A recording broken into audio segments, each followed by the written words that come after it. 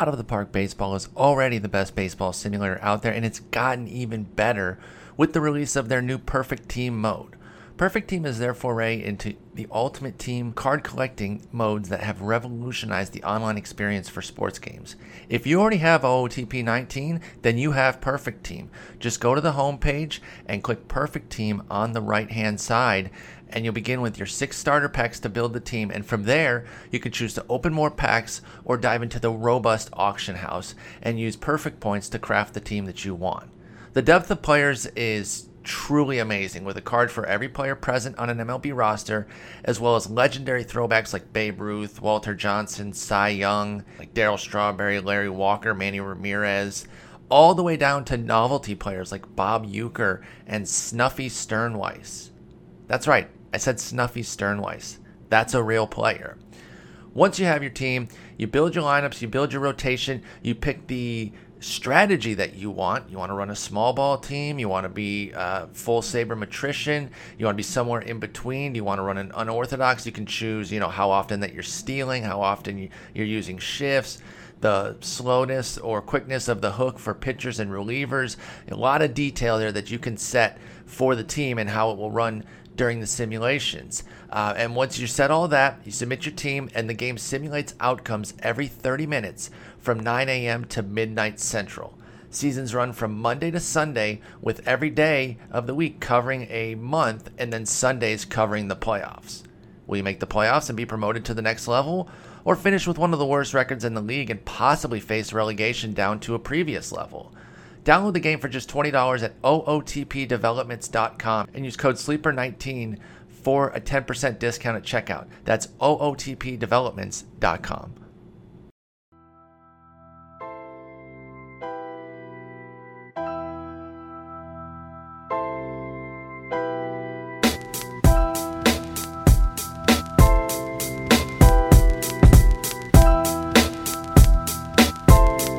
Welcome to episode 648 of The Sleeper and the Bust. It is Thursday, February 21st. I'm your host, Paul Sporer, and I am joined by Justin Mason. Justin, what's going on? What's going on is, aside from, the sick kid and other family issues going on, we've been having a lot of rain here. Oh. And the rain has subsided, and now ants are looking for a home. Oof. And have decided that my kitchen is the best place for that. It just keeps getting worse there, huh? Oh, jeez. I have, the only other time I've dealt with ants like this is when I was in the Army. I did basic training at Fort Jackson, and the entire base is like an anthill. So imagine doing push-ups and sit-ups, but this is exactly. Worse being because on the ground. Inside my house, and I cannot. Someone left a plate that was not rinsed off in the sink, and I came out there at 4 o'clock in the morning to go get a bottle for the baby, and just covered in ants. If anybody has seen some inside kitchen area remedies for ants to keep them away, please feel free to tweet me at Justin Mason FWFB. Now you say someone left the plate. What was it, you? I'm assuming it was either my brother-in-law or my daughter.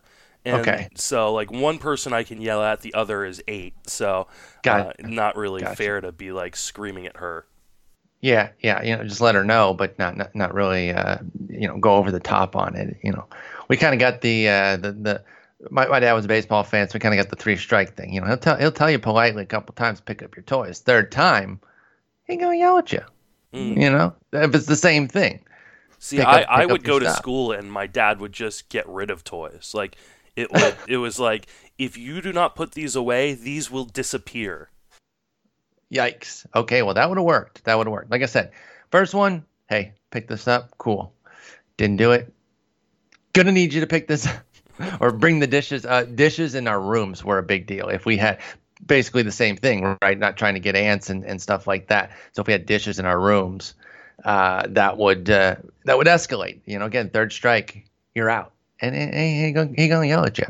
But you know what? Not gonna yell at this guy. I'm diving right into the news. My God, one news bit. Yeah, this is bringing making it me on antsy. Well done. Trey Turner might be a little antsy. He might have ants in his pants on the bases. He's going to attempt 75 to 80 stolen bases? What? What? This is peak spring training chatter, and I'm here for it. Mm-hmm. But it isn't going to happen. Please happen. Again, I'm with you. Please happen. That would be amazing. But how do you approach bits of news like this? Because it's possible, right? When we hear, say, I can't think of one that's actually happened, so I'm going to use an example. This is not real. This has not happened with this person, but it's Will it's Myers. an example. Remember, he wanted to go 30-30, and he ended up going 30-20. Exactly, that's plausible. But let's say like Giancarlo Stanton comes in and says, "I'm trying to get 25 bags this year," and we've seen guys like that say things like that. And we're kind of like, "Ha, that'd be great. I dream on that. That's fun." No, this is plausible at least. Is it going to happen? I would bet against it, or I certainly wouldn't put it into my projections for Trey Turner.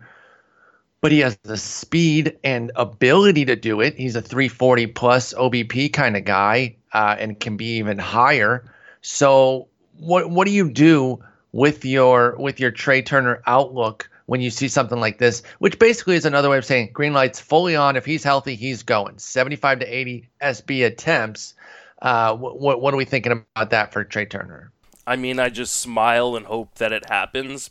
I'm not gonna. I've already got him as my number 4 overall player, so like I'm not gonna bust him. I mean, maybe do I put him over Jose Ramirez? I don't think so. I think this is amazing news. I hope it happens. Hope that other people don't push them up their ranks. That way, I can still get him at the cost I have been getting him. For instance, I've got like the 13th pick in TGFBI. I think maybe this news makes it impossible that he ever makes it there. Yeah. So I tend to kind of just when I hear news like this, I kind of pay attention, but I don't want to overreact because I know exactly the majority of other people are going to overreact and bust people up rounds, not just like picks. And the beauty is you can't really push him up rounds. Trey Turner's already a first rounder. But does this make him the consensus number 3 or number 4? Because we've been talking about since the Lindor injury, and like a one tweet by Clay Link, all of a sudden it's Trout, Betts, and who the hell knows. Yep. After that, so. The breaking ball stuff for Jose Ramirez kind of opened everyone's eyes on, well, why is Jose Ramirez the definitive 3? If you want to take Jose Ramirez at 3, I'm not shading that. It was, why is he the locked-in set number 3? Because he was so good, and I know, but like I don't know did I talk about this with you on air or off air? I think what happened was he was so good for so long, and then people's attention turned to football. Oh yeah, and you're right. You were saying you did say that on air that his decline, the big issues that he had, because it was a second half situation. Primarily, his worst month was in September, and people's attentions are turned. Not everybody, obviously, those still competing, or some more focused people play in leagues like Joe, and I think Bogman the Welsh both play in leagues. They end it, yeah. They end in August, so for all intents and purposes, they didn't worry. They didn't need to worry about it. If you ended in August, Jose Ramirez's season was like the best. 288, 400, 597. So dang close to 300, 400, 600 with 37 homers, 29 steals, 94 ribs, and 91 runs. Like, that's insane. So if that was your picture of him, yeah, no wonder he has been the consensus, or was the consensus number 3 or number 4 player. I still think he should be. I understand and I've got no problem with that. I've got no problem with you taking him. My only contention was him being locked. You can't take anybody else. No, and I think 1, 2 are pretty well set, and then I think, and I've said this, like 3 through 18, you could make an argument. It's pretty wide open, as it should be. I like Aaron. I'm a big Arenado guy. I do like Trey Turner, not on the heels of this news necessarily, but even before that, he's somebody that I take pretty high. Lindor before his injury, of course, and now he has to move down at least a little bit. You want to go the pitching route and take Max Scherzer? I'm not going to give you hell on that. So I will give you hell on the Max Scherzer one. Why? Only because I feel like at number 3, you're going to have a real slew of starting pitching still available when it comes back around to you in the second round. Whereas so if you you're could like take in the the premium back, hitter and get like a Nola. Yeah, you which get is a exactly Nola what or Dr. a Roto did. Cole, and then take another hitter in round 3. I think it's more about. Let's do this. Yeah. Bloomfield took Scherzer with the 6th pick in labor. So which combo do you prefer? Scherzer Blackman, Arenado Cole, Ramirez Nola. Arenado Cole. Yeah, me too. That's my favorite one. That's Zach Steinhorn from BP. That's a hell of a deal. And then that's the argument. It has nothing to do with. I think Scherzer is worthy of the number 3 pick, but I think the way you build your team that early, it's really hard for me to take Scherzer inside of the top 6, 7, or 8 picks. Okay, I can get behind that for the reasons that you're stating. It's less about Scherzer and more about what's available to you in the second round, and thus team construction matters. So that makes sense. But that's Trey Turner. Just a little tidbit there of news that is interesting. It looks like they're going to have the pedal to the metal as far as running with Trey Turner, and that's excellent news for us in the fantasy realm. And speed's already getting a lot of attention, so I could see this pushing him, to a firm 3 in a lot of drafts right now. I don't know that you can really make a case to push him. I do think Trout Betts should be the 1-2. I really think you're trying too hard and frankly being stupid if you go away from Trout Betts. And in a standard setup, some of you guys have different setups that heavily favor pitching, and so then the Scherzer really does come into play. But beyond that, you're trying way too hard if you deviate from Trout Betts. They are the definitive 1-2. Not only do they have sky-high ceilings, they have really, really high floors. And we saw a Betts floor 2 years ago. He only had 262, and he was still great. He went 24, 26, and 100, 100 with the 264 average. We saw a Trout floor when he got injured, and he was, in spite of that, he was still like a top 15 hitter. Exactly. So with 114, he went 33, 22, 306, 442, 629 in 114 games. That was his down season. Oh my God! The idea that I have a hard time when people take Betts one, but I can understand it. But to me, Trout is easily the number 1, and then Betts is easily the number 2, and then pick your poison. No, I'm with you 100% on that. Let's get back into second base. We're doing part 2 second base here, and we got some good feedback on having the more pointed questions about players as opposed to just wide open, hey, what do you think of so-and-so? Obviously, with this being part 2, we're going to get into some deep stuff here pretty quickly. And so then I did start to group some guys together, and you can just kind of pick your favorite. But let's dive right in here. And we are going to bypass some guys who we've already discussed, including Nick Senzel, who we discussed on the last podcast. That wasn't second base related. So if you are wondering where the next Nick Senzel talk is and you didn't listen to the episode with Joe, go back and find that. You'll get our whole discussion on Senzel. But let's start with Jonathan Schoop, because now we have an interesting range of seasons over the last 3 years. And, we knew he was going to regress. He was an easy regression candidate. I hated him as a 5th-round pick, more just because I thought he was probably going to be like an 8th to 10th round type of guy. I did not think he was going to fall apart and be worthless. I just thought he was going to kind of meander back toward 2016. Well, he was awful. Schoop hit 21 homers, 61 ribbies, missed some time, 233, 266, 416. It was brutal. So, do we get 16, 17, or 18 Jonathan Schoop now that he's in Minnesota and locked and loaded for full playing time again? I think we get some version of the 2016 Jonathan Schoop. This is hard because I've been a huge Jonathan Scope guy for a long time, but I believe at least I was out on him last year. Not 100% remembering. His second half was definitely better than the first half. Hit 240 as opposed to like 208 or something in the first half. I think he got unlucky on balls in play, though. This kind of profile has a wide range of outcomes, especially in the batting average department. So these are one of those guys where I tend to like when the price is down, because I hope that I'm paying for the 230, 240 batting average, and he pops and I get 270.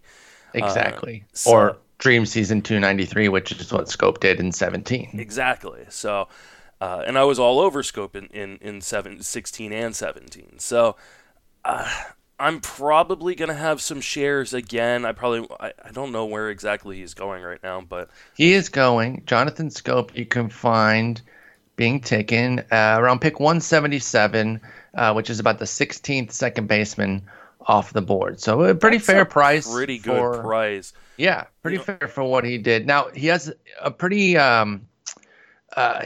doesn't go too deep. His max pick in NFBC is 202. So not even 2 full rounds from that average. So he's not slipping too far. People, you start to get past that 200 mark, people say, "Ooh, I got to get Scope." He's too good to be dipping into like the 250s, which I tend to agree with. I think I will buy back in at this low price here for Jonathan Scope. The only hard part is there are guys that are going behind him that are very intriguing. The aforementioned Nick Senzel going 226. Asdrubal Cabrera, who is multi-position eligibility, and isn't he really going to kind of just do what Jonathan Scope does anyways? He's going to 231. Yeah, Asdrubal Cabrera is a pretty good bet to just be the solid Jonathan Scope without that volatility. Like we've seen a pretty firm. And play 3 different positions for you. Bingo. On your team. Jed Lowry is insanely going at 256. No love for him, man. No love for what he's done. It's ageism, and I can totally. It's got to be, and Metsism. There's some Metsism out there. Well, there should be, because they have too many infielders. Someone's going to lose time. I was thinking more of on the health piece, where guys just are always assumed that they're going to get hurt. That's pitchers. Exactly. I recall, I believe that they've adjusted their training staff. Someone correct me if I'm wrong on that on Twitter at Spore, but I feel like they've made some adjustments there to get rid of some of the training folks that they've had in the past that obviously did not have a strong track record by any stretch. So Lowry's going to play, though. They didn't bring him in to not play. You're right. We're going to get to another one of their guys here in just a bit. But so your issue with Scope isn't his price, it's the availability of others later, which makes sense. Which means I'll land on a few shares, but he's not a guy that I'm targeting late. Yeah, he's not a full investment type of guy for Jonathan Scope, but we both believe he'll bounce back to something closer to a 16. And, the 17 is still an upside that's there, but don't plan on it. Don't even really look at it. I would really focus on 16 as what you're going for Jonathan Scope. Does a 29-year-old Joey Wendell have any real upside here? Did we already see his best season in that rookie year last year? I think he has some upside. I just don't think it's sky high, and I have a hard time believing that we're going to see a repeat of a 300 batting average for him. Well, then what do we really get? Yeah, I think you're getting a guy who could probably... He's got some speed. Go, 10, 15 with like a 275. Okay. My only that's coming up concern, too. We got several of those guys. He's got great defense. He should play regularly. Yeah, the problem is what happens if the Rays decide, okay, this is their year, they're going to go for it, and they start bringing up people. You've got, the law firm of Good Low point. and Low. that are going to have to come up at some point. They've got other guys in their system at the minor league level that could, Keenan Wong, brother of Colton Wong, he's been toiling around down there. Nick Solak is one of their top prospects. He's a second baseman but can play all over. Emilio Bonifacio is in there. He's back. He's in camp. I missed him. I think the one thing with Wendell though is his defense should keep him in some playing time. So he would maybe True. bounce around and further if something happened with one of those second base guys that they really want to call up, namely like a Brandon Lowe. And by the way, it'd be the law firm of Lowe and Lau, which would make it more interesting, by the way, because it's spelled exactly the same, and then it would really just confuse everyone who comes in. They call and say, "Thank you for calling Low and Loud." They'd be like, "Wait, what'd you say?" Anyway, stupid joke. Moving on. But if something like that, if Brandon Lowe really pushed his way up, then maybe Wendell goes to third, pushes Duffy off, and keeps Yandy Diaz from playing time. So I think his glove will help him, but you painted a pretty mediocre floor there. It's a high floor, low upside kind of play, and that's like we're going to see so many guys like that those numbers you just gave. I got 5, 6, 7 guys coming up that are going to be able to do. He's like an AL only play for me. Okay, I can get behind that for Joey Wendell, and he's going around pick 209. That's another part too, is that these other guys are going to be much cheaper, and they're going to do pretty much the same thing. Like I said, we've already discussed Asdrubal Cabrera twice. Already discussed Senzel. How much playing time does DJ LeMahieu get in New York? Ooh, that's a good question. I think he's going to get a fair amount. I think they're saying he is. If you're that kid who is like screaming on the sidelines of that spring training field, you got to be highly invested in DJ LeMahieu. We don't want Manny Machado because we have DJ LeMahieu and he can play everywhere. He's a real Yankee. He's a real Yankee. It was a miniature Ian Khan. It was just man. That's the first thing I thought was that it was either his son or just like the inner child of Ian Khan. Yeah. We don't want Manny Machado. Yeah. That'd be like getting Tom Brady. Hey, idiot kid. You don't think the Dolphins would love Tom Brady? Where do you think Roger Clemens came from? Where do you think? Hello, Babe Ruth, Johnny Damon. A-Rod. Get out of here. We can't bring in somebody that we hate. Shut up, twerp. Anyway. I love how everybody's like, I love that kid. I hate that kid. That kid's a punk. We're talking DJ LeMahieu, though, and like I said, they've been talking up. Aaron Boone has been saying super util. We throw this around a lot. I admit that it's a crutch that we lean on, but it's apt and it paints the picture instantly when we compare all these super utils to potentially being Marwin Gonzalez.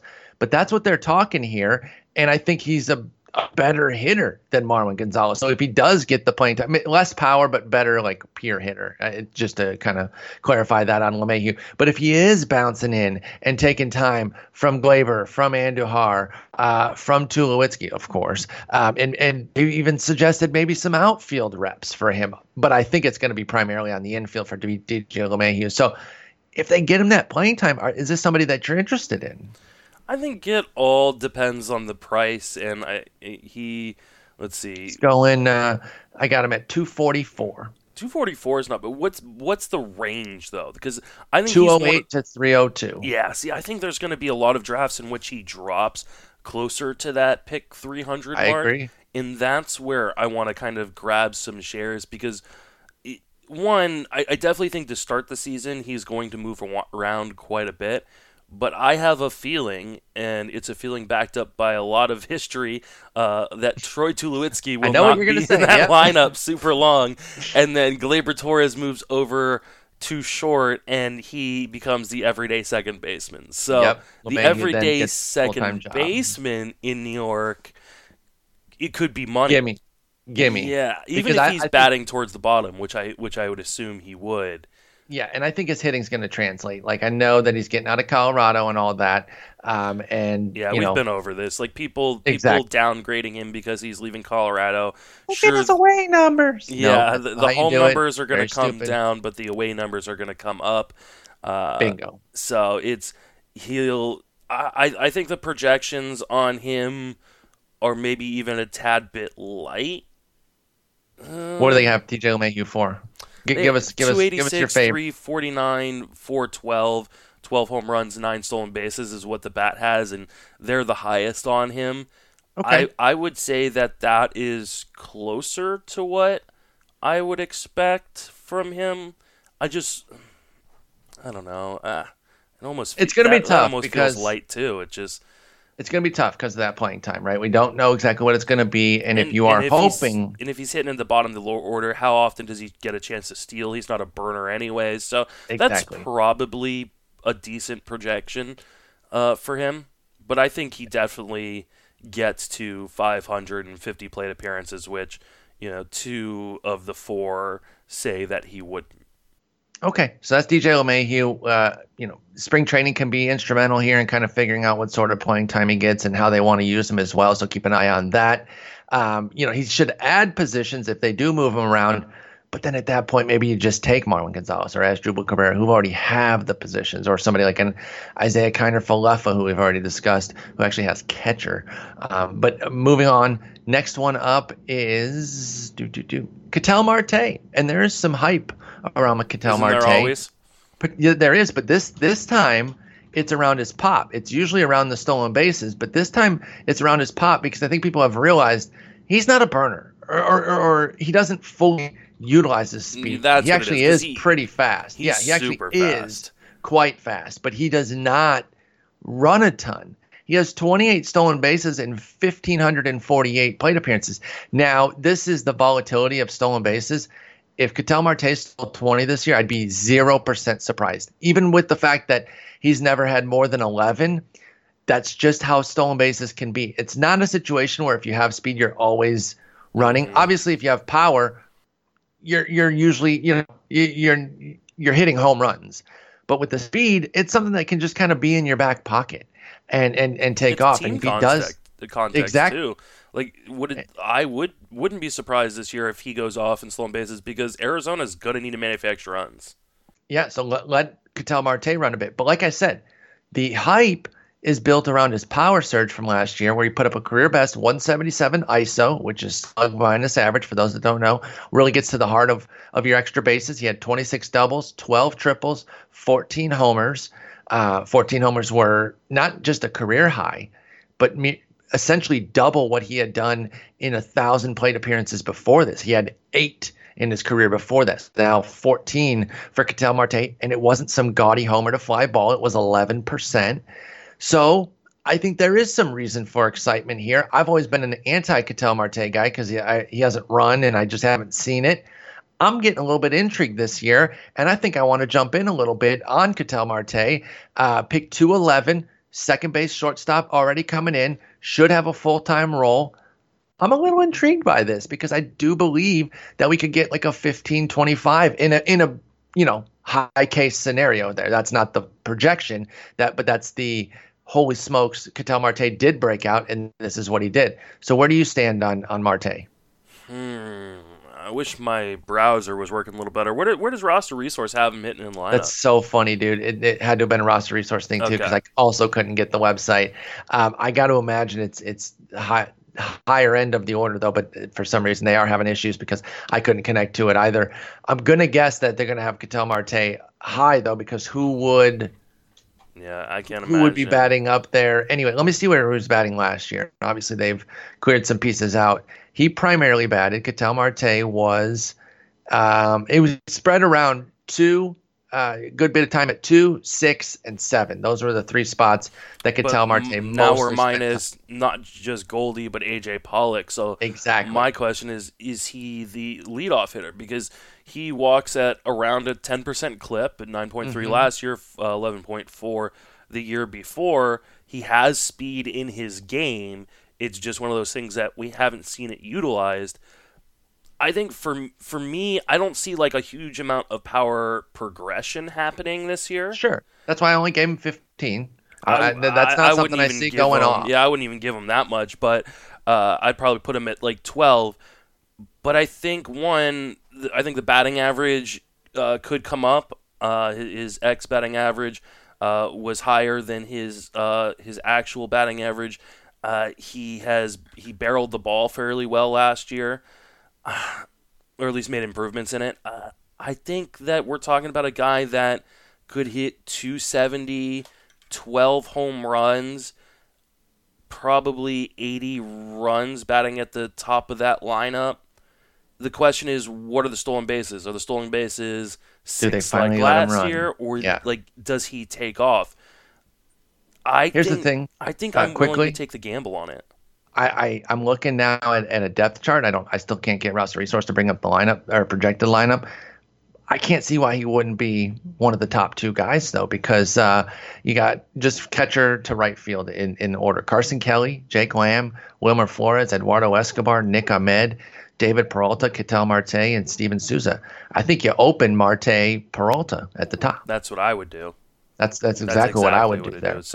So in that case, yeah, I think if they allow him to run a little bit more, please, he could be such a dynamic fantasy player. And because he's going to add outfield, he's the starting center fielder for Ketel Marte. Mm-hmm. He already has second and short. So you're talking about triple eligibility, some real upside, and the price is not obscene for some of the hype that he's getting. 211, I can deal with that. And the beauty of it is one of the hardest things for him in years past, at least going into last year, was like, where does he play? Like, they keep blocking him. They keep bringing in all these guys who can play different positions. They've got to find ways of getting everybody on the field.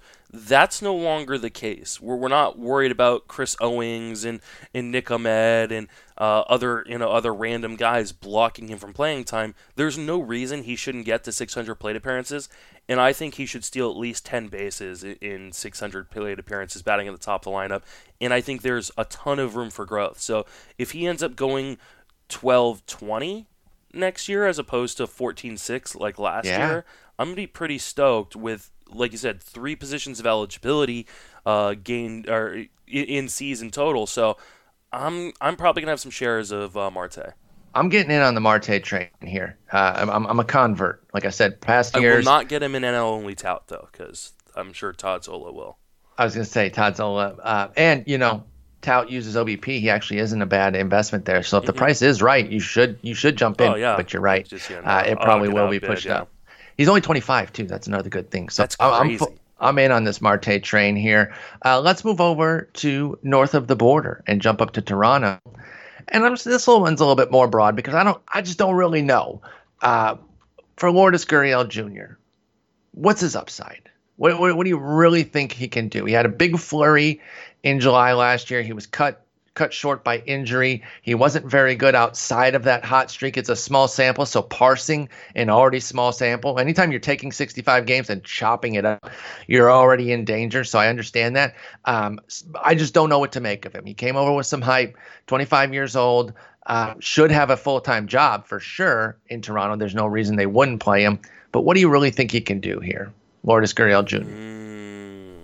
This is a tough one because I think his name value still outweighs his on-the-field value. And, go look at the projection systems. They're all over the place. The projection systems have no clue. They don't know what to do. They have 75 games, 126 games, 75 games, 110 games, 130. Well, here's the thing. With the bat, you take that 75 game, though, because I'm going to ask Eric on that because I don't understand that. That doesn't make any sense to me. Why wouldn't they play him? But if you take that 73 games and you do say, hey, throw 145 up there, what do you think? And I think that ended up being a pretty decent projection. Yeah, I think so too. I don't know how they get to 75 games, depth chart and the bat. I'm feeling like he's going to play at least 100, so I'm going to go by what the Steamer projection is for him, which is 472 plate appearances, 16 home runs, 6 stolen bases, 266, 301, 428. I may regress the power a little bit. I don't know that I buy that he has that. I'm looking at StatCast numbers. StatCast numbers aren't bad. He's got a pretty much average launch angle for Major League Baseball, but 3 miles an hour over the traditional exit velocity, barrels up the ball well above the league average. So maybe 16 isn't a bad projection. So I think I'm gonna go with that. I'm gonna go with Steamer's projection on him. 16-6. Yeah, 16-6, which isn't bad. Yeah, I'm looking again now at a depth chart, and I just don't see how he doesn't play. First off, the one I'm looking at, it is ours here. It's when Vlad comes up. Okay, but he's the second baseman. Vlad playing third shouldn't impact him. I know Where does Devin Brandon Travis Drury is go? there. To the bench where he belongs. Yeah, see, that's I think that's the problem is Brandon Drury. You still have injury McGee on that Yeah, team. Devin Travis. But Yeah. haven't they been chatting up some outfield with him because of that? Well, guess it's a but little bit they've got more a ton crowded of than I thought. outfielders. So I think Do they have any good ones though? well, they don't have many good players, period. So, like, what are we talking Roasted. about? So, and then if Bichette comes up at some point, then you're having, to move other guys. I think that's where the confusion comes in. At what point Makes more sense now that I see it. Yeah. at what point does Guerrero come up? At what point does Bichette come up? I know there's talk that some people are a little scared of the comments that the organization has made that, well, we I'm don't know not. when these guys are coming up. They say that crap every year about Yeah, these young so guys. I I'm not still think- 0% worried about it. Yeah, I still think Guerrero's coming up in the second or third Couple week weeks of in, April. yeah. Yeah, so Exactly. but then that situation does become cloudy because what if Gurriel struggles a little bit and Travis gets off to, a good start, or Sure. Drury is hot when they want to bring up Guerrero?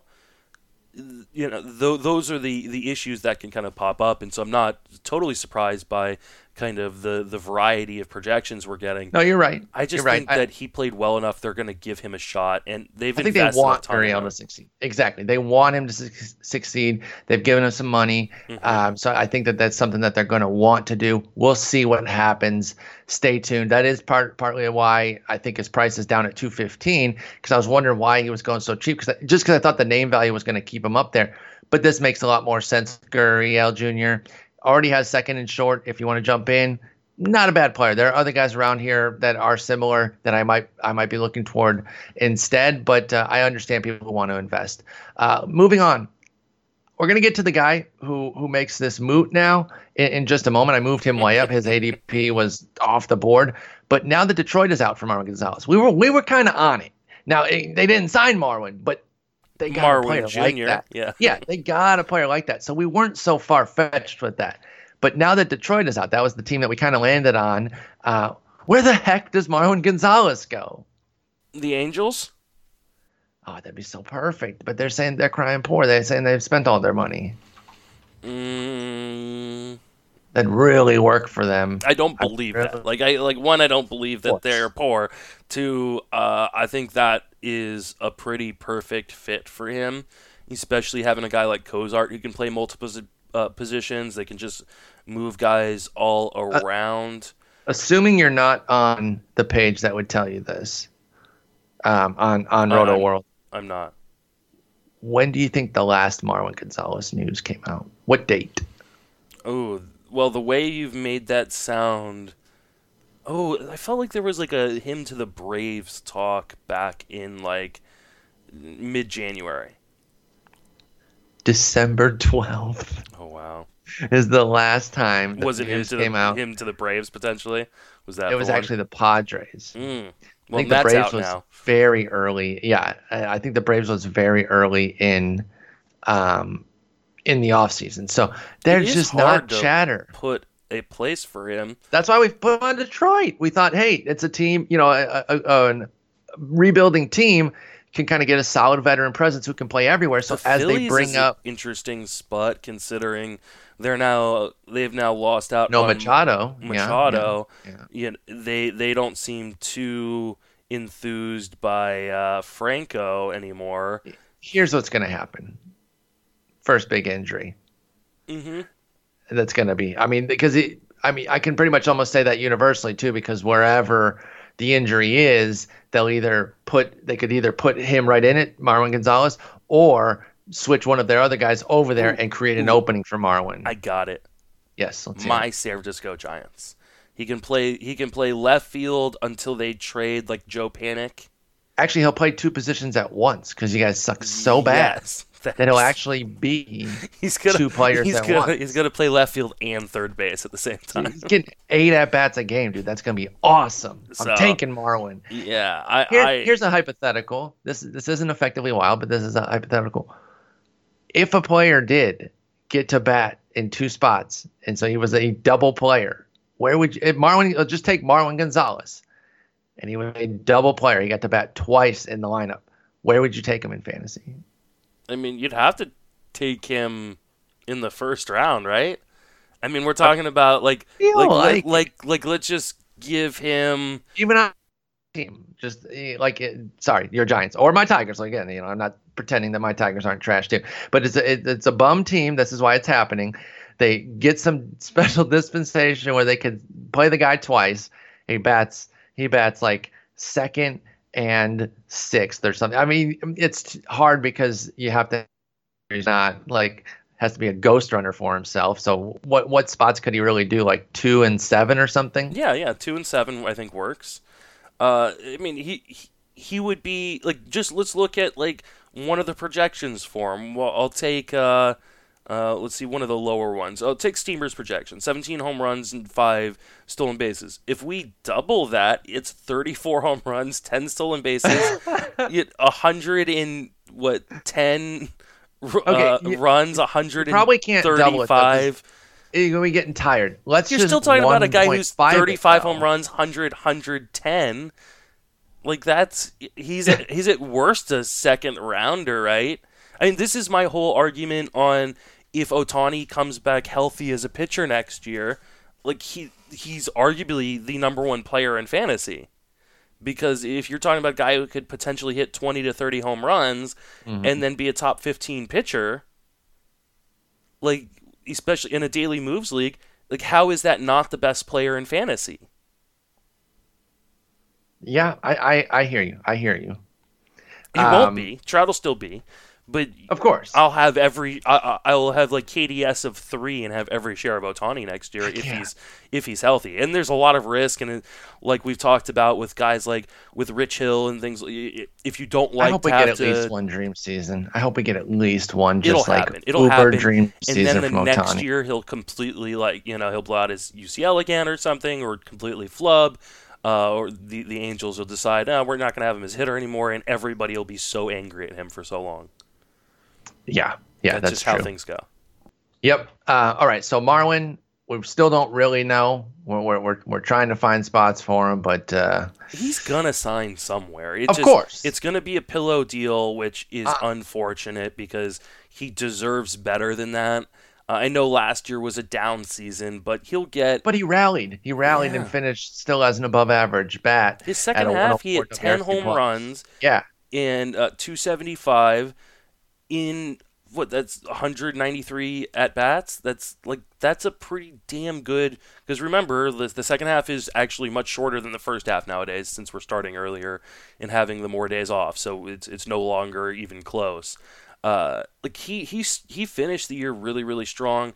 He's gonna have multi-positional eligibility in every format. He's gonna first, second, shortstop, and left field. It's so good. So I mean, it's still so useful, even if he just kind of does what he did last year for Marwin Gonzalez and kind of gives you the 16 and 60-60 with the runs ribbies.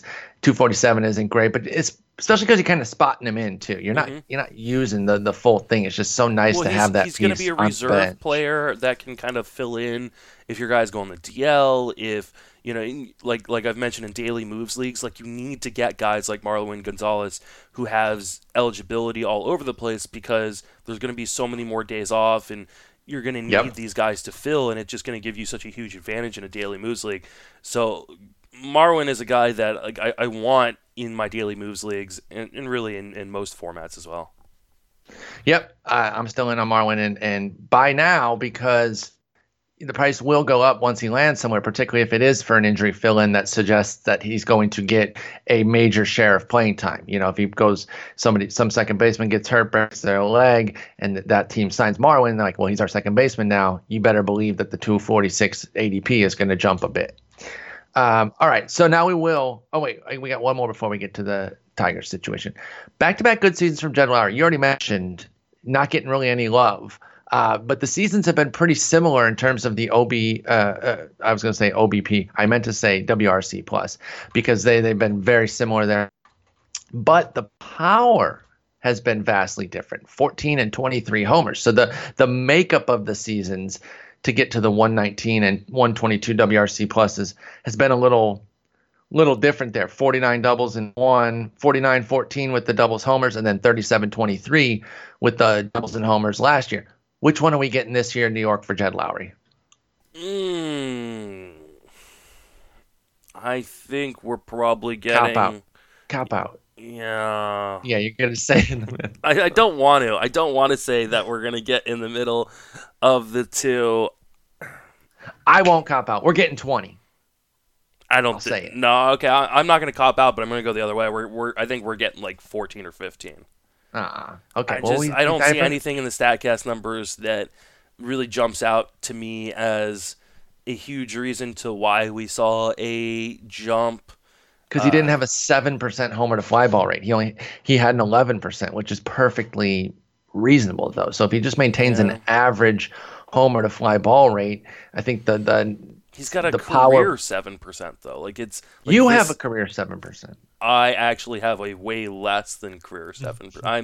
I am a line drive, put the ball wherever I want kind of hitter. I do not, in spite of the massive frame that makes all outfielders back up.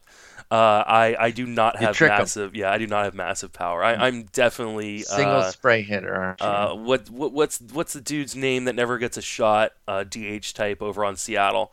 Dan Vogelbach. Yeah, I'm the softball version of Dan Vogelbach. That's amazing. I cannot play defense, and even though I look like I should, I do not hit for power. Fair point on the fact that 7% is his career. He kind of vacillates really between like 5-6% and then spiking to the 10-11% for Jed Lowrie. So it's weird. But the last time he did spike it again in 2015. Oh, and last year. So yeah. So we'll see. We'll see what happens with it. I like Jed Lowrie a lot. The one thing I will say though, injuries were always an issue throughout his career, and now he's 35, coming on the heels of 150 plus games. So I think that part of the ageism that's playing into his price being super low. So that is a concern, but it's in the price. He's also had 2 straight seasons of 153 games played or more. So as much as I know he has been injury prone, recency tells me that he has been healthy. Exactly. So is it something that sticks, or does his previous history come back to bite him? Either way, you're paying $256. There's already a report that he's dealing with knee soreness. There you go. So. But it's not too bad to invest in, because you're just not paying a premium for those 150 plus game seasons that we've seen out of Jed Lowrie. He's going to add eligibility throughout the season, at least third base, which is, I believe, where he started for opening day. Could even mess around and get some shortstop as well, and then all of a sudden he's a triple eligible Asdrubal Cabrera type, going 25 picks after Asdrubal Cabrera. So let's move on and let's talk about best in the world, Detroit Tigers. Like I mentioned, for this conversation here, I'm moving Josh Harrison way up. His ADP is actually 500, but it's going to move up. It's because he had nowhere, like no one thought he was going to go anywhere. I think it moves up 120 picks easily. Like I think, which isn't saying a whole lot. In some drafts, people sort by ADP, and they're just picking off the ADP. You're going to get a steal. He'll be hit on him. So he's a year removed from fantasy relevance. Last year was a bit of an injury-riddled, kind of a lost season. That's why he ends up with a 1-year, $2 million kind of make-good deal, and hopefully he can play himself into something useful and maybe get a little 2-3-year deal next year for Josh Harrison. But what do we see here? 16-12 in 2017 with the homers and stolen bases, just 8-3 in 97 games last year. Let's give him a modicum of health here and say he's going to get 100 and – well, here's the thing, too. He's only played over 131 games once, but now going to Detroit, why wouldn't he play every single day? So volume alone could be a major boon for Josh Harrison. But do you think we get a healthy, useful, multi-eligible season out of Josh Harrison? I think we do. And I think we should see kind of a rebound in the average department. Again, one of these guys that – career 313 BABIP, had 286 BABIP last year. So you got to think that straightens out at least a little bit, and he's at least a 300 BABIP guy, which, should give him a 265, 270 average. in spite of, moving to a stadium that isn't necessarily, great for power, it's still better than PNC Park. So not hard to be, though. Exactly. PNC is so difficult. I think the Tigers are another one of those teams that will want to try to manufacture runs, so I think they'll let him steal bases, here and there, and there is no reason to think that he isn't going to play every day in this Tigers lineup, which, isn't Giants bad, but it's not good. At least for the first several months, right? He would then be a trade candidate. If he pans out, Josh Harrison would become somebody that they could flip to, where he would likely become more of the utility player he's always been. But Roster Resource instantly put him atop the Tigers' order. That second base job again? should be free and clear to be his. And I like the move. We were talking the Marwin one up, and I liked that. I obviously like this one because it's basically, like you said, a baby Marwin. So it's a much cheaper iteration of what they would have done had they gotten Marwin. Now, is there a trickle-down effect? Because does Harrison's presence temper the Niko Goodrum interest, assuming you had any, but for those who did? Roster Resource puts Goodrum out into the outfield. Do you think he holds the left field spot instead now, or does Harrison's presence curb some of that excitement for Goodrum? Deep league excitement, of course. Let's not get too I out think of bounds it here. has to hamper it a little bit. I mean, do we know that they're going to be willing to run him out every day in left field? I still think he'll be fine. I think that the steamer projection for him is pretty close to what I would kind of go with. Okay. 456 plate appearances, 13 home runs, 10 stolen bases. I think they're a little bit light on the average. They say 238 average.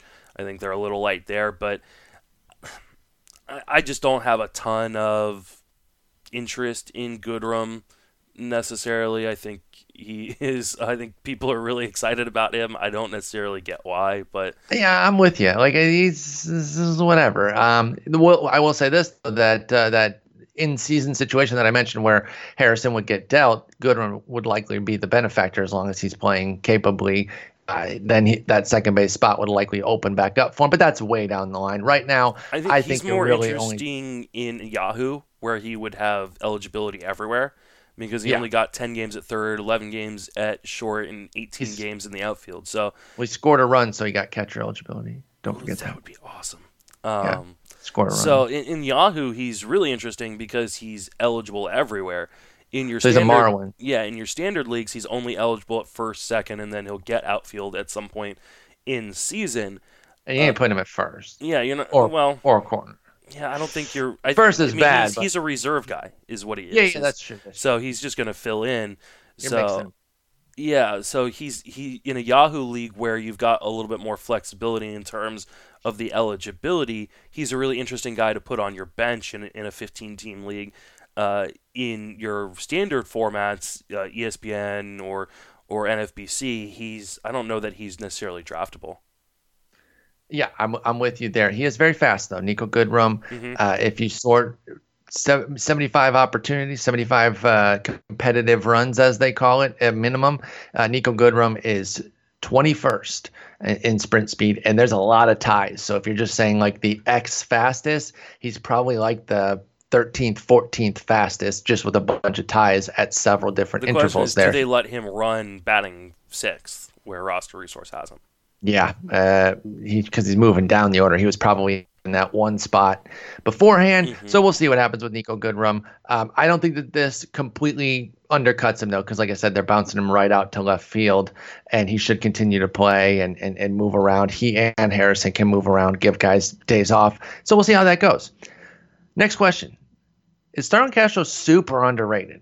Because he's such an afterthought, and yet he's still putting up quality seasons. He was perfectly fine last year, but is he super underrated despite kind of having a bland fantasy profile? He's a free 600 plate appearances, so to speak, at pick 314. So is Starlin Castro super underrated? I don't know that I would call him super underrated. He's definitely underrated. And if we're talking from like a straight skills to ADP standpoint, he's definitely super underrated. But team context matters. And for as many trade talks and rumors that we've had for everybody else that's been a Marlin and are now He gone. just stays there. Like, there is no talk that, like, why isn't Starlin Castro on the block? Because all he needs to be going back to being a 20 home run hitter and being extremely underrated is a move to somewhere else out of that park. Yeah. Anywhere. Like, I don't know why the Angels aren't calling on Starlin Castro or a team of that ilk, because like he would fit perfectly into that second base slot there, and he's not. I know that they're saying they don't have a ton of money. He's only getting paid $11 million this year. You hate David Fletcher. You're just trying to replace David Fletcher so badly. He cut me off in that LA traffic. Yeah, you weren't dealing with it. I guess I kind of hate him too, because I don't even think. Oh, I did put him on here. It's later, and it's not a prominent role on this rundown.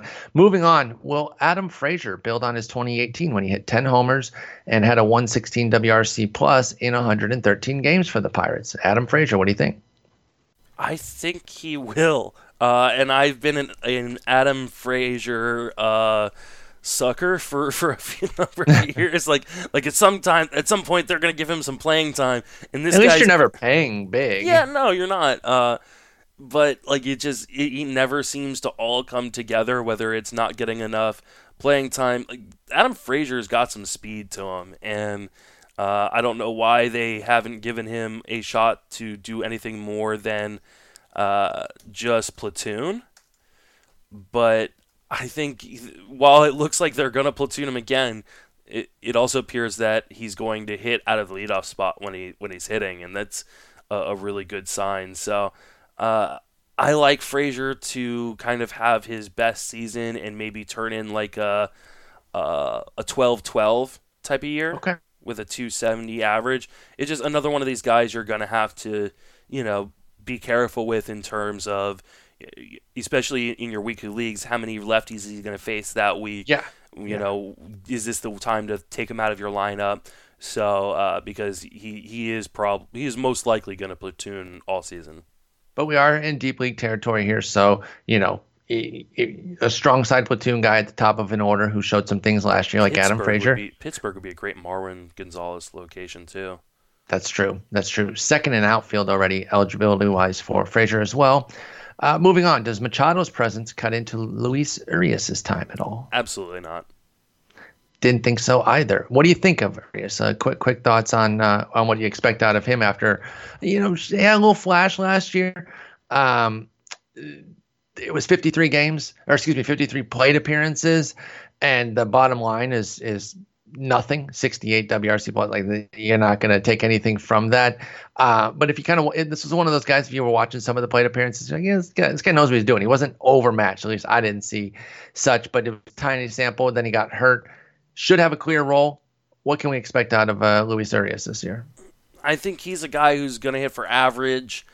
I don't know that I'm super enthused about his overall fantasy prospects. He's not necessarily a guy who seemingly has a ton of speed. He's not slow by any measure, but he's not a burner. Like, he's not a blazer, not a bopper. Like, so it's that middling. He probably could steal like 6, 7, 8 bases this year, hit like 6, 7, 8 home runs, but also like I completely believe in the hit tool. I think it is ready. It would not surprise me to see him hit 290 or 300. I'm not going to project that, but 275, 6'6" in terms of like, so it's not really a sexy profile in terms of fantasy for this season. Yeah. I know there are a lot of people that believe he's got more power and pop than he's shown necessarily in the minor leagues, and he did show a little bit more in Triple-A. I don't know if it's major league game ready, and what we saw in the short sample, and like you said, a really, really short sample, so you don't necessarily want to be taking too much from it, was a Yandy Diaz like launch angle and a 63% ground ball rate. Yes. In Petco. So I think there is going to be a lot of growing to do, and this is going to be one of those guys that people invest in this year, and then feel burned by for whatever reason. Yes. And then next year is the year to really go and buy Urias. So Could be a year early on Luis Urias. So yeah, I like that. is it Urias or Urias? I can never. I'm honestly, so I probably bad say with it different names. every time. Yeah. On Baseball Reference for Julio, it says Urias. Ooreeahs. Urias. So Okay. that's generally what I try to go with. Sometimes I kind of mix it up a little bit, but as far as Luis goes on the Padres, Luis Urias, 362. So you're not investing anything. So if that situation does play out where he is bland and you end up cutting him, don't run away from him next year because you're not getting burned. You're not paying anything for him, so you're not getting burned. Even if you paid his 296 min pick, he can't burn you from that. So don't hold this year against him if he doesn't quite come to fruition He's just like yet. Joe. He's going to be like Joe Panic-ish. Yes, this and year, I actually so. kind of like Joe Panic batting average wise, so I agree with that assessment on the profile. All right, who's your favorite veteran gambler? You have to pick one. Sorry, Jason Kipnis, Ian Kinsler, who is his teammate there, or Dustin Pedroia. I think it's Ian Kinsler, and I don't know that it's particularly close between those three. Kinsler is going to be most likely towards the top of that San Diego lineup that just got a whole lot better. Mm-hmm. I know that he is in the twilight of his career, but he still had 14 home runs and 16 stolen bases last year. Yep. So he's got pop. He still has speed. San Diego is a team that will run and probably let him run. So I think he doesn't strike out either. No, doesn't strike out at all, and he still walks. 7.5% clip last year. I've always liked Ian Kinsler. I Me will too. probably draft him until the day he retires, and maybe a few years after that, just for nostalgia's sake. Yeah, he and Kipnis have always kind of been linked. Like their fantasy stock has always kind of been similar. Even when they were at the top of the heap, they were a battle, and now when they're lower in the heap, they're a battle. And I'm with you though. I go Kinsler. I've never really gotten in on the Kipnis train, so I'm sticking with Kinsler it's here. about health too for me between Pedroia is such a health issue. Pedroia and Kipnis. So it's if I believe that one of these guys is going to get to 600 plate appearances, it's Kinsler, and I don't think that's close for me. Now, does he do that? Probably not. No, but if you have to bet on one, if I'm going to bet on one. They signed him for a reason, and they didn't sign him to a 1-year deal. It was a 2-year deal plus an option. So I think they're anticipating playing him. All you Tatis truthers, like he's not coming up until late this year. Like, do not pay for Tatis in a redraft. I tend to agree with that, and even all our chatter about don't get overblown on somebody who's blocked off. This isn't a guy who's 1,000% ready though and blocked off. It's somebody showed who some real does flaws last year in his game, so he has some real work to do. He's 20. Yeah, at the double and triple A level, more than likely. So. That's Tatis, still striking out a lot. I agree with you, though. I would not get in on that this year. The Machado thing only muddies it further in terms of where he's going to play with Kinsler, Urias, and Machado there in the infield. All right, next up is Jeff McNeil. Can he be fantasy relevant as a super utility? Remember, there's a lot of excitement about him kind of before the offseason really got going, and then seemingly every move they did further undercut his playing time. But now a change here, and maybe this is based on news because this is a change. Roster Resource used to have him on the bench with Lagares starting. Now they're saying McNeil gets the front end of the left field platoon, which that's enough playing time to do some damage. On the manager was talking about the majority of days it's going to be a Nimmo, McNeil, Conforto outfield. So I think that he is going to be playing. He's still, I think all the moves that they made, he's going extremely cheaply right now. So oh my God, so cheap. $327. Yeah, you get Jeff McNeil for free. So if you liked him in the preseason or the pre-off season, I should say, but before things really got going, you should love him now because he's free. I mean, he's nothing price-wise for Jeff McNeil. And all the projection systems are still saying, 300. To 400 plate appearances. I think that feels low at this point. Cespedes isn't supposed to be back until like late July or August. Who knows if Conforto can stay healthy the whole season? I hope he does. I really, really hope he does. Well, and we just talked about Jed Lowry's health, so he could come back into the infield too.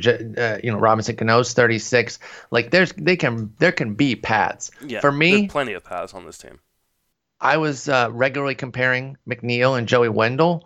There is no universe where I take Joey Wendell at his price when Jeff McNeil's available this late. Because I can't be convinced that their profiles are that different. No, I agree with you. So I'll have a couple shares.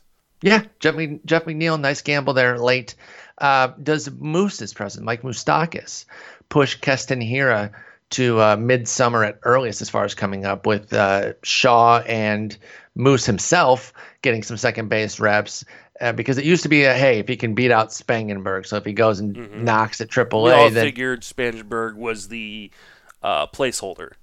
Exactly. Now that's not so sure, or not. Not only not sure, it's not true.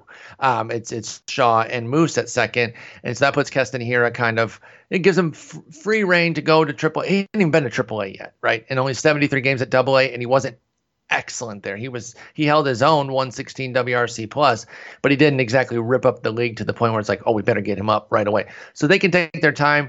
They can put him in AAA, let him get several months. Basically, are you even drafting Keston Hiura in redraft right now?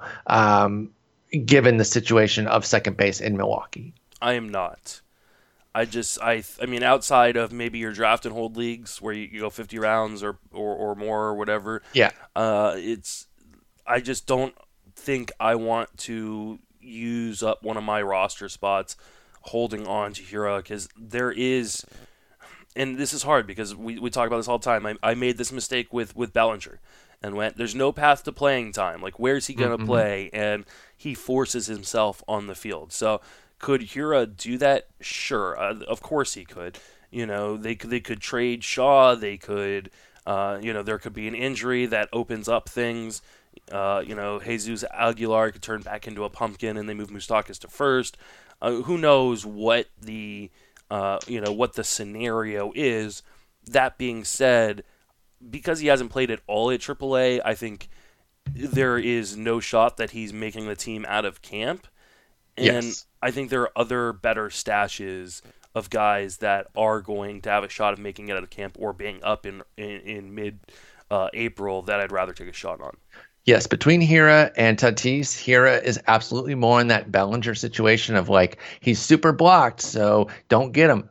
Don't do that. Just be mindful, but that you should draft him in like an NFBC where you only have 7 reserves, and that's all you've got. You can't really stash a Keston here. There obviously are formats where you can, and in that case, go ahead. Absolutely do it. If you got like some of these leagues have like a 1 minor leaguer. Cool. I would make him my minor leaguer. That'd be wonderful.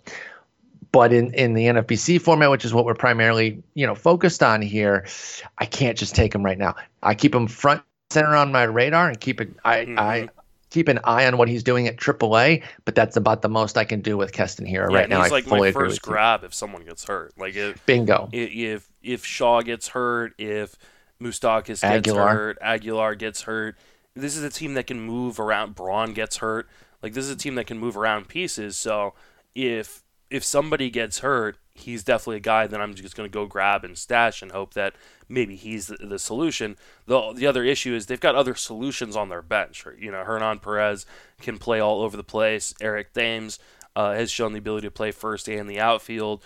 Gamble is a very talented outfielder who is kind of just buried since being traded there from Seattle. So it's going to be a hard, but you'll know. Like, we'll know if he's coming up pretty quick. So if someone gets hurt.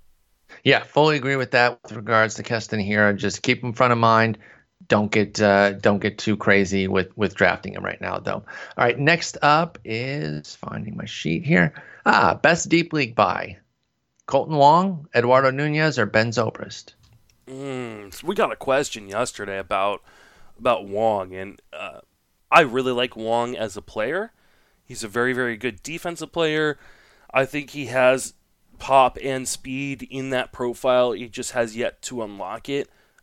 My biggest concern with Wong is what happens if Carpenter sucks at third? Like, is just really, really bad at third base again, and they need to get him defensively somewhere else.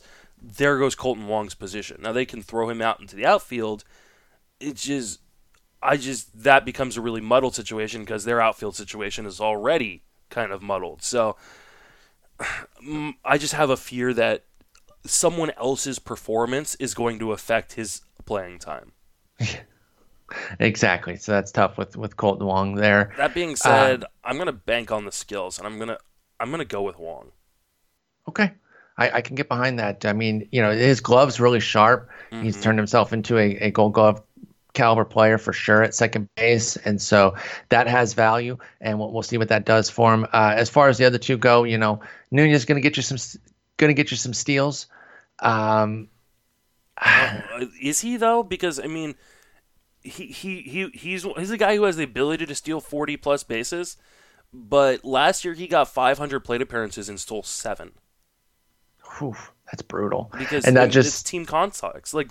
Yep. Do they want him to accidentally run into outs? And I don't know that the Red Sox, even if he gets full-time playing time, something happens to Pedroia, they decide Devers needs to go back down and relearn how to, do something. I don't see them giving him a green light. So, I think his cap is 10 to 15 stolen bases, and are you willing to take what is potentially kind of a low, well, I guess his batting average is decently safe. He hit 265 in a down year, so career 279. So, but that's still something not, from that. Yeah, I don't think he has the upside that people expect from him. Further speaks to the volatility of steals, which we've mentioned a few times on this episode here with regards to Eduardo Nunez. And Pedroia is going to get every opportunity to be the second baseman. So if he can have a modicum of health, that job is his, as you would expect. They will put him out there in a full body cast if they, just because they love him. As long as the beard is exposed.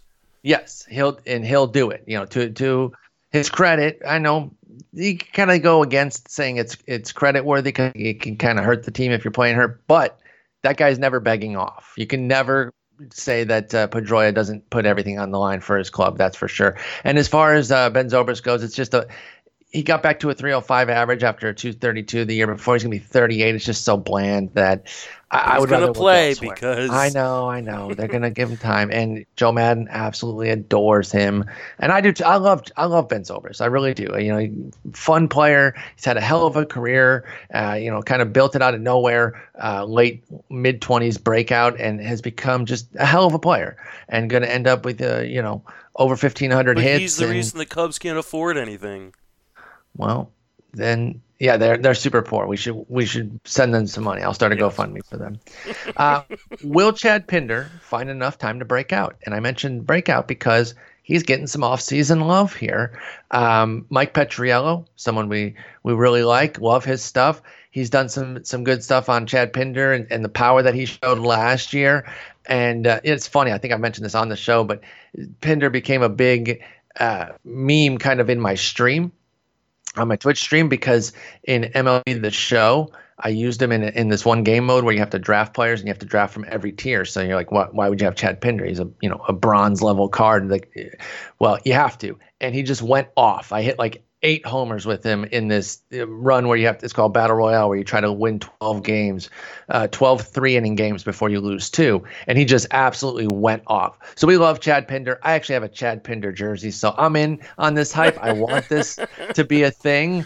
46% hard contact rate, smacking the ball all over the joint, did pop 13 homers, 15 the year before. So he's got 28 homers the last 2 years, kind of hidden.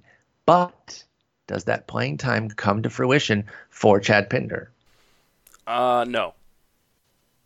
Oh. Yeah, I wish I could tell you something different, but I think he's a short side platoon guy. I agree with you. Yeah, and it's insane that we're talking about Chad Pinder and they're gonna send Franklin Barreto back down. It just check the list. I got you some time to talk about your boy. Don't worry. Sorry, it's just that's devastating to me. I know you love Barreto. I made sure he's on there. So focus on Pinder here. One thing I will say though. But that's all I have to say about Pinder. Okay, but Grossman shouldn't be blocking anybody off. What about left field for Pinder? I think if they're going to, I think Well, I guess Pinder is the guy out who get. God, this is just so depressing. Yeah, why is Robbie Grossman even on this team? Like, I just, like this is a really good lineup, and you go Robbie Grossman's batting sixth. Yeah. They just need a left-handed bat, I guess. And yeah, because I was about to say he does have a platoon split. Pinder does. He really has been more of a short side guy. He doesn't hit righties particularly well. He had a 713 OPS against them last year, and that's pretty bland. So we have to improve against righties to justify being an everyday player. But I do like him as kind of that AL only. 50-round draft and hold kind of stash type, because he does have a couple positions with the outfield and second base for Chad Pinder. And as Mike Petriello, highlighted in that piece, he really does hit the ball hard. And so there could be something extra there if playing time came to be. But that Jerks and Profar trade really cuts him off. Marcus Semien figuring out how to play shortstop. The thing I love really about him is like how well he barrels the ball. Yes. So I mean, he had a 14.2% barrel rate last year. Just for context, 6.1 is major league average.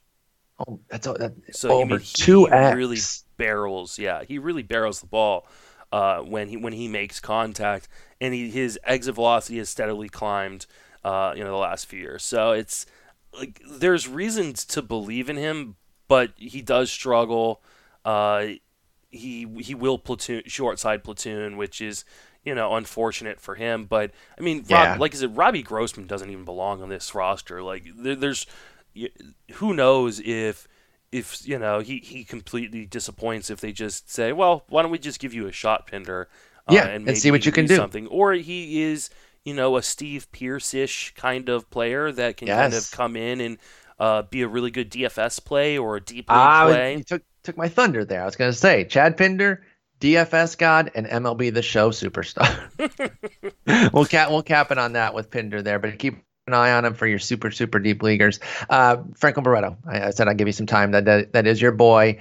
I know you prefer him. I know you love him. He doesn't have any sort of clear path right now, but this is definitely that kind of prospect who you say there is no path, and then things happen, and all of a sudden he's not that old. I think there's a little prospect fatigue on Franklin Barreto. There's a lot of prospect fatigue. Because he was in the Donaldson deal, right? He's basically the last salvo here for them to do anything with. He's going into his age 23 season. So talk to us about Barreto and why you like him and what you could really see from him if the time emerged. He has power. He has speed.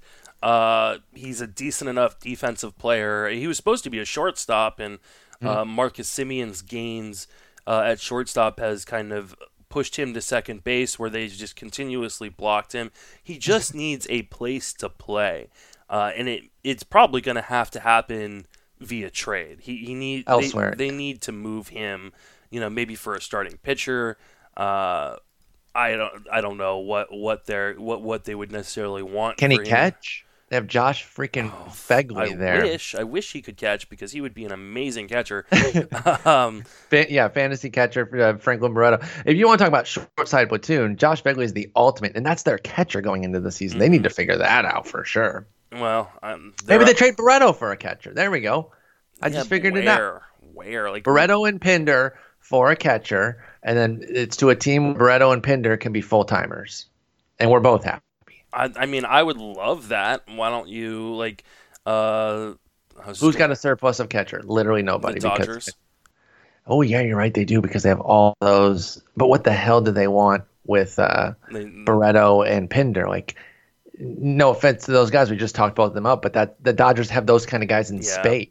They can't play their own players right now. The Padres. Hedges. For Hedges or Mejia, yeah. They love trading with the Padres. The A's and Padres trade like 6 times a year. Yeah, the Nationals have 2 decent catchers. I think they really want to run that. I know they do. So it's hard. But Barreto, you're saying stick with him. 465 ADP, by the way, as far as Pinder goes. Trade him to the Giants. Oh, there you go. You guys can have Nick Hundley.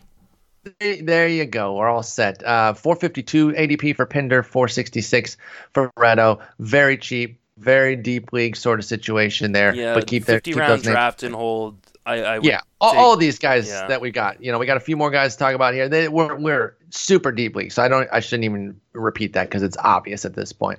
Any breakouts here? Anybody that you're dreaming on between Joe Panic, Devin Travis, maybe as an outfielder, or David Fletcher? I know it's not Fletcher. You hate that guy. If there is one here that makes any sense of taking a gamble on, Panic. it's David Fletcher, I guess. I hate you so much. You ruin all my dreams. I mean, there's a path to playing time. It's a decent Yeah. lineup. He basically is Joe Panic, though. Like I love He's- Panic for his yeah. batting average. That's exactly what David Fletcher does. And I think that the Angels are going to address this spot at some point. So I'm. You've given them plenty of options yes. already. So there's no reason to think that Fletcher is the starting second baseman to start the year. They also have Jomani Jones in triple. I want to say he's in AAA. I could be wrong. Got to on be that in one. AAA. I'm fairly certain on that one. So even if he's in AA, he could skip AAA, and he would be a really good option for them. So I don't think that Fletcher has the full reign at that position, by June anyway. So I'm not investing in any of these guys, though. Panic is such a blah option, and yeah, he's had issues staying healthy. He is really fun to kind of go crazy about because his name is Panic. Like, so when he hits a home run, it's a fun thing to tweet out. Yeah. But other than that, like, he's had real issues staying on the field. Many years ago, someone from within the organization told me they were super worried about his back long term. Oh, Panics. Yeah. No wonder I like him so much. I got a garbage back too. We can commiserate together. So yeah, it's such a capped upside. We're talking about a guy who You're right. in 2 seasons of 500 plus plate appearance hit 10 home runs. Like that's The 10 home runs that he's hit in those 2 seasons with like a 315 is kind of the real upside there. Like it could really go off and go 315, 10. Sweet. By the way, you said Jomani Jones. It's Jahmai Jones. I think No. Jomani Jones is an actual football player. Yeah. Just for the correction there. But yeah, it's Jahmai Jones. And he hasn't reached AAA, so I did have that wrong. But he did hit the Fall League last year, which is kind of a finishing school anyway. So he's going to be 21. He won't need much time in AAA. To your point, he's going to kind of be there at the ready. and he's got some speed if I'm remembering correctly. That is correct. He's not like a super high up prospect. 87 steals in 1,615 plate appearances. So like he could be a really interesting guy just because he's fast. Yep, that's Jahmai Jones, a deep prospect for the Angels. Better raised bet, Daniel Robertson or the aforementioned Brandon Lowe?